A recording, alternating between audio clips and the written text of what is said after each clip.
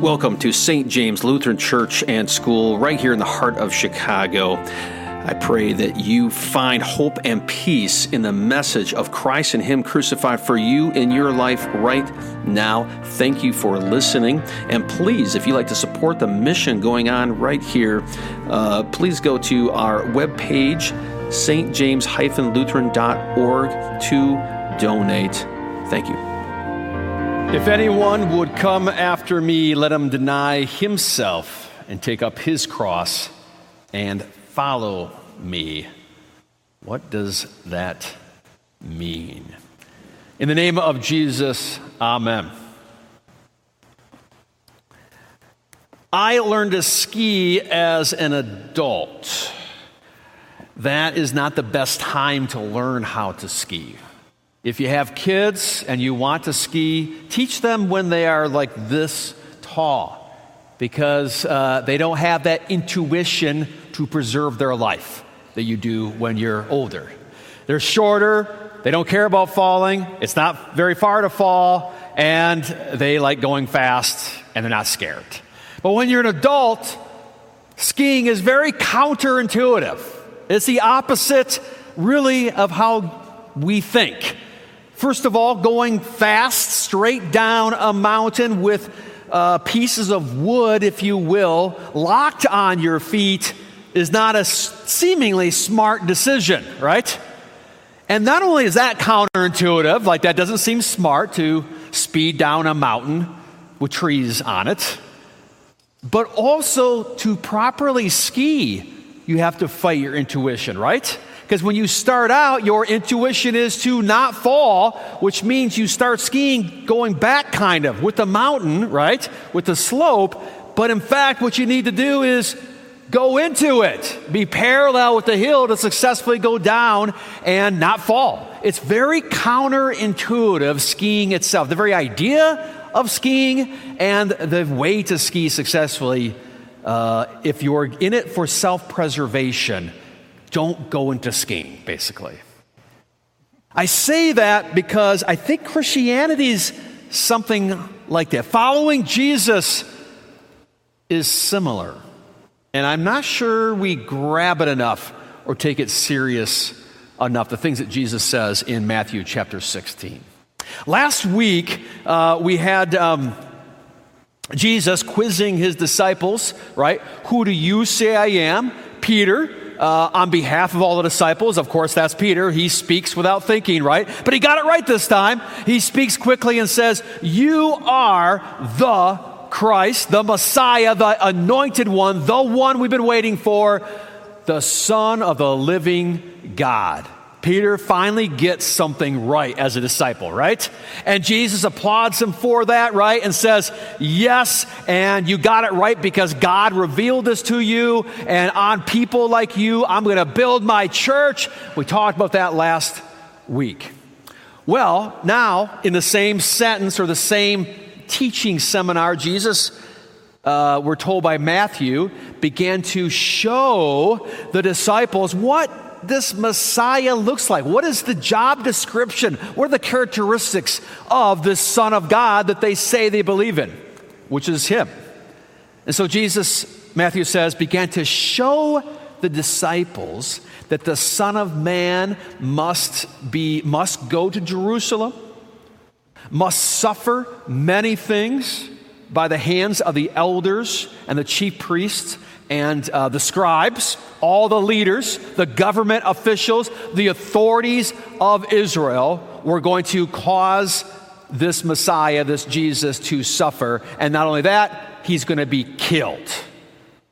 And Matthew says that Jesus, it's interesting language. He could have said Jesus told them this, but he doesn't, or taught. He said that Jesus showed them. If you look at your, and I looked it up too, you got your English translation here.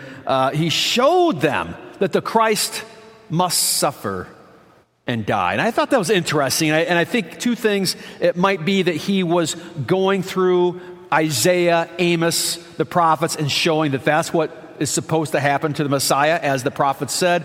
Or maybe Matthew means that word that Jesus showed them in his life, in his receiving the criticism, the humiliation that the Pharisees were already doing to Jesus. Or maybe it's both. So Jesus shows them that this is what the Messiah looks like, a suffering servant and one who's going to be killed. Now, this is counterintuitive for what a hero should be. A conqueror, a strong man, a successful person. Everything he touches turns to gold. He can convince people of something and they'll buy into it. He'll defeat his enemies, right? He's not going to get hurt. And for sure, it's counterintuitive for the Son of God. The Son of God and suffering seem absolutely the opposite. And I would say to you that most religions would absolutely agree with this.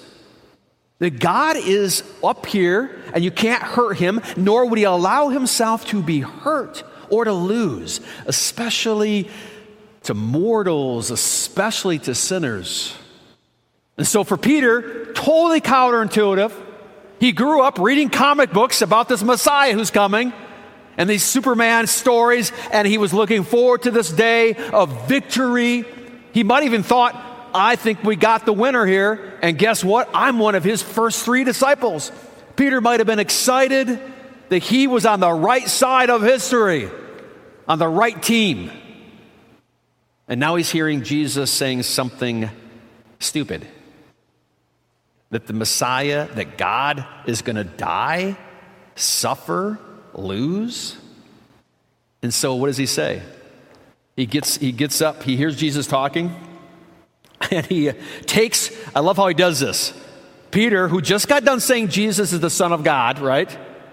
He goes up and takes Jesus aside. Oh, I think you must be mistaken. Let me tell you how you should be the Messiah, right? So takes him aside and begins to rebuke Jesus. This is strong language, right? So he's like waving his finger at Jesus, like you got it all wrong, because it goes against every intuition that Peter has about what does it mean to be a human being, how to ski, let alone what the Messiah is supposed to do. Definitely not suffer. So he's rebuking him and says, far be it from you, Lord, that this should ever happen to you.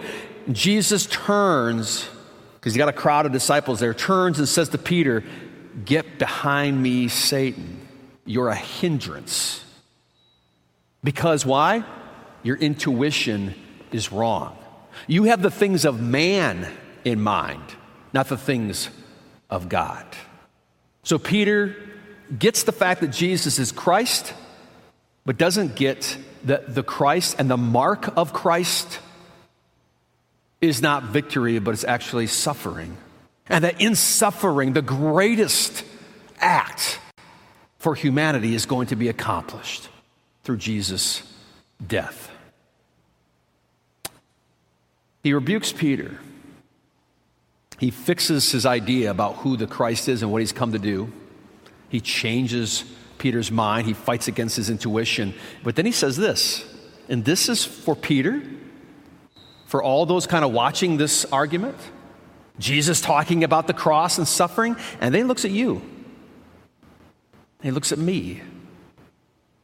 And he says, if anyone will come after me, let her deny herself, take up her cross, and follow me. For whoever would save his life will lose it, but whoever loses her life for my sake will find it. For what will profit a person who gains the whole world but loses their soul, their identity, who they are, their life? And who could ever pay for what can you possibly give for your soul?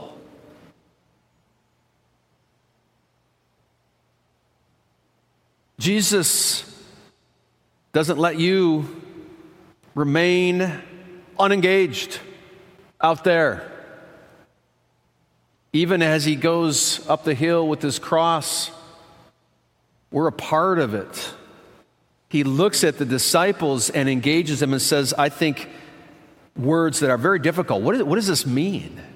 If you want to follow me, if you say you're a disciple, if you want to sit in these pews, You too must deny yourself, take up your cross, and follow me. Whoever wants to gain his life will lose it. Whoever loses his life will gain it. It's paradoxical. And it's counterintuitive. Because our intuition is self-preservation. Whatever I have to do to survive, even if it means doing something terrible to somebody else. That's the intuition we have. Our intuition is self-preservation, and in this culture now, I feel like it's self-realization. Whatever I think about who I am is all that matters, and me, self-actualization is all that matters. Doing what my passions, my desires, my fantasy or illusion of who I am, the whole goal of life. Am I right in saying this? And it's not a Christian, non-Christian cult. This is us. This is American dream stuff. Be yourself. Find yourself is the mantra of the age. Do what you want to do. And I'm not speaking purely sin either, guys. I'm just talking something far more important than that, specific sin. I'm talking about the essence of how we think is so crazy in this country. It is the opposite of what Jesus says, but it is our intuition. Humanity's intuition is wrong. Don't trust your instincts.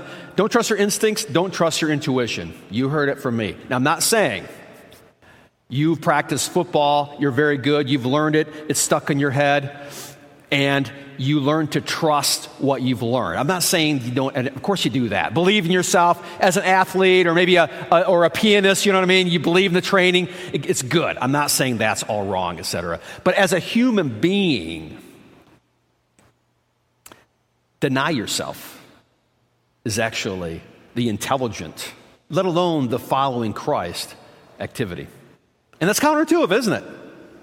To be like that skier and not try to preserve your life, but actually go down the hill, let go of your fear of losing your life as you follow Jesus.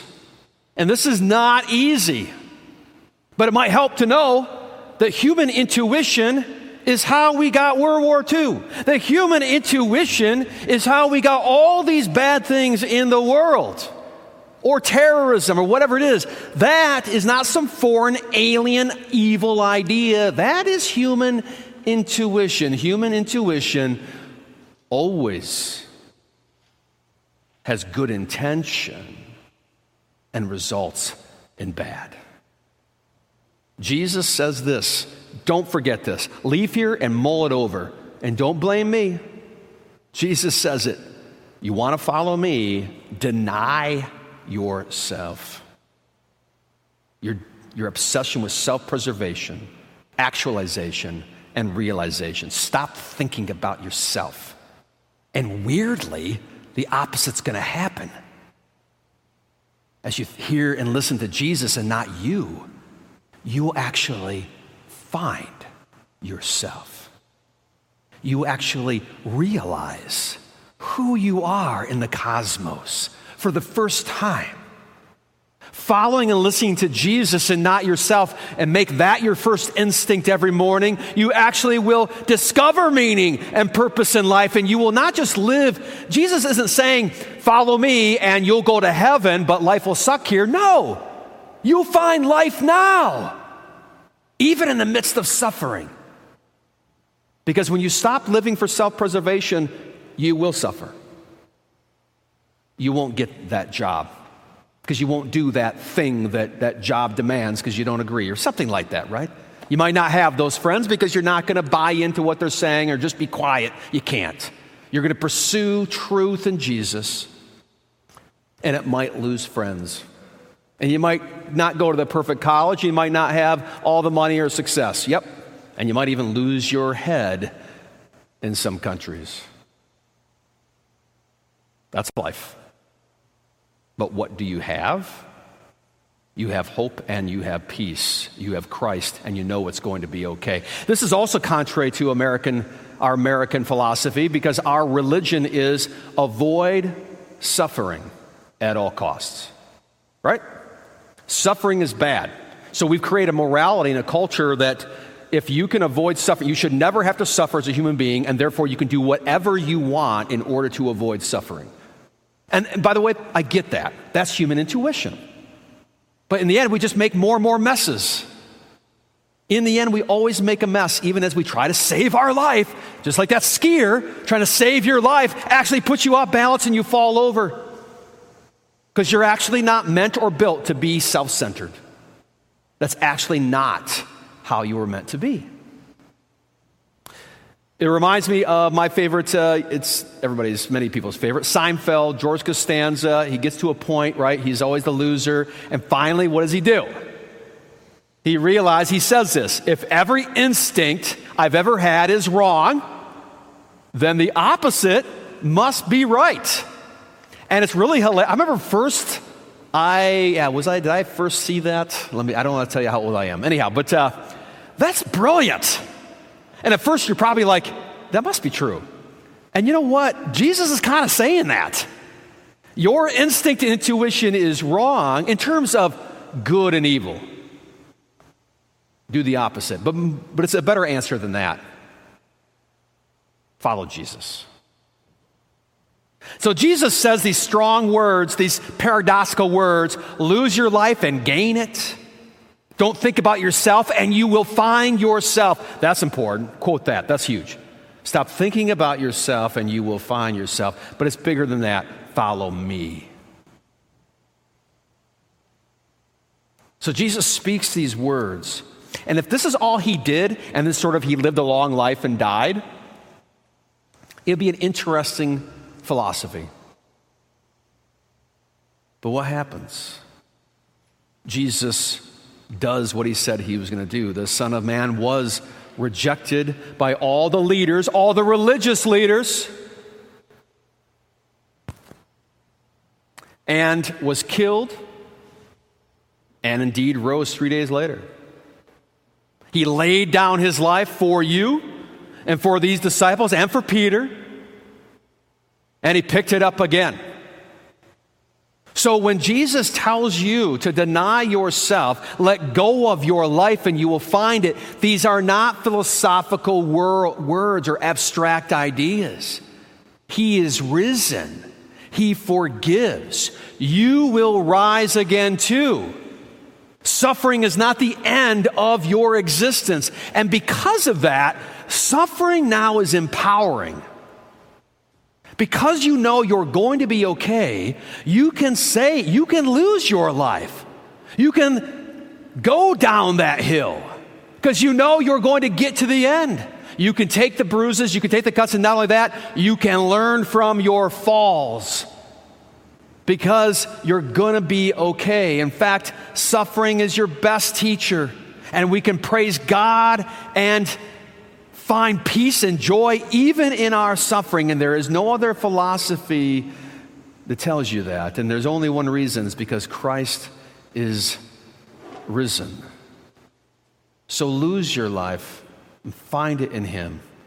Deny yourself, try it, and follow him. And you will find not just life in the future, but you will find life and meaning and hope and peace even right now. In Jesus' name, amen.